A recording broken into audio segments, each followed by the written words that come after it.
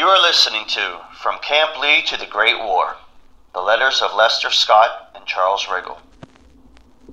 World War I soldiers from Wheeling, West Virginia, Scott and Riggle were drafted in 1917 and trained at Camp Lee, Virginia.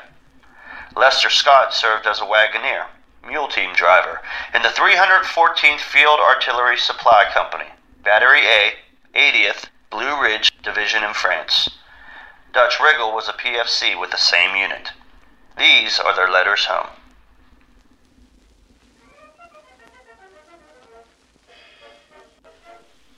France, Sunday, August 1st, 1918.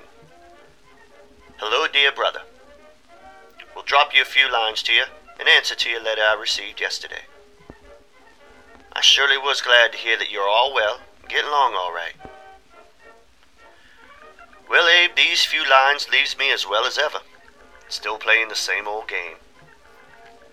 Well, Abe, I suppose you are looking to be called most any time now, the way they have registered the young fellas up and examined them.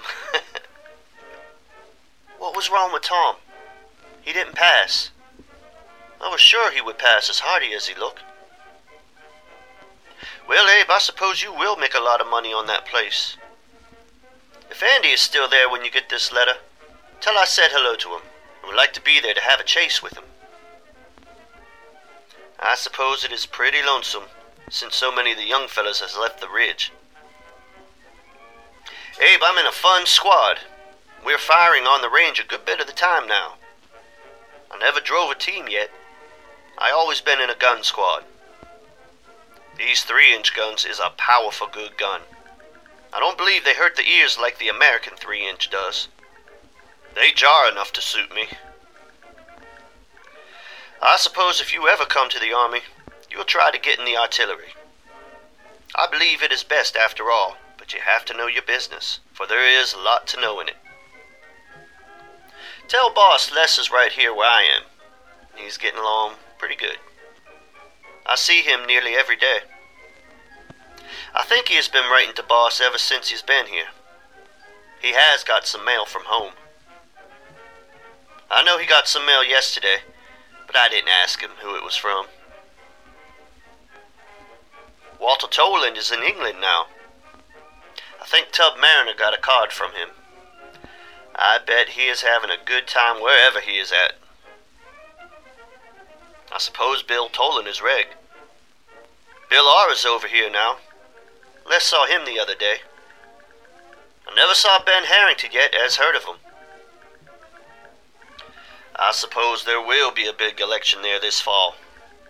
I hear little talk of the soldiers getting to vote. Don't think they will, for it would be too much bother to do that. Abe, we quite a ways from the front yet. I guess it was in the paper where this regiment was in that big drive, but they wasn't. I guess they were going faster toward Berlin than they are toward Paris. I think the Germans is nearly licked now. I want to see it over in time to go to the Jacktown Fair next year. We'll close. I am as ever, the same Dutch. Goodbye to all. C.E. Riggle, Battery F, 314, F.A. American E.F., APO 779, via New York. The letters of Lester Scott and Charles Riggle were transcribed by John Eric Gillot. This podcast was edited and written by Sean Duffy, audio edited by Aaron Rothenbuehler, with music courtesy of the Library of Congress. Many thanks to Marjorie Ritchie for sharing family letters and the stories of her uncles, World War I soldiers from West Virginia. Thank you for listening to From Camp Lee to the Great War, the letters of Lester Scott and Charles Riggle.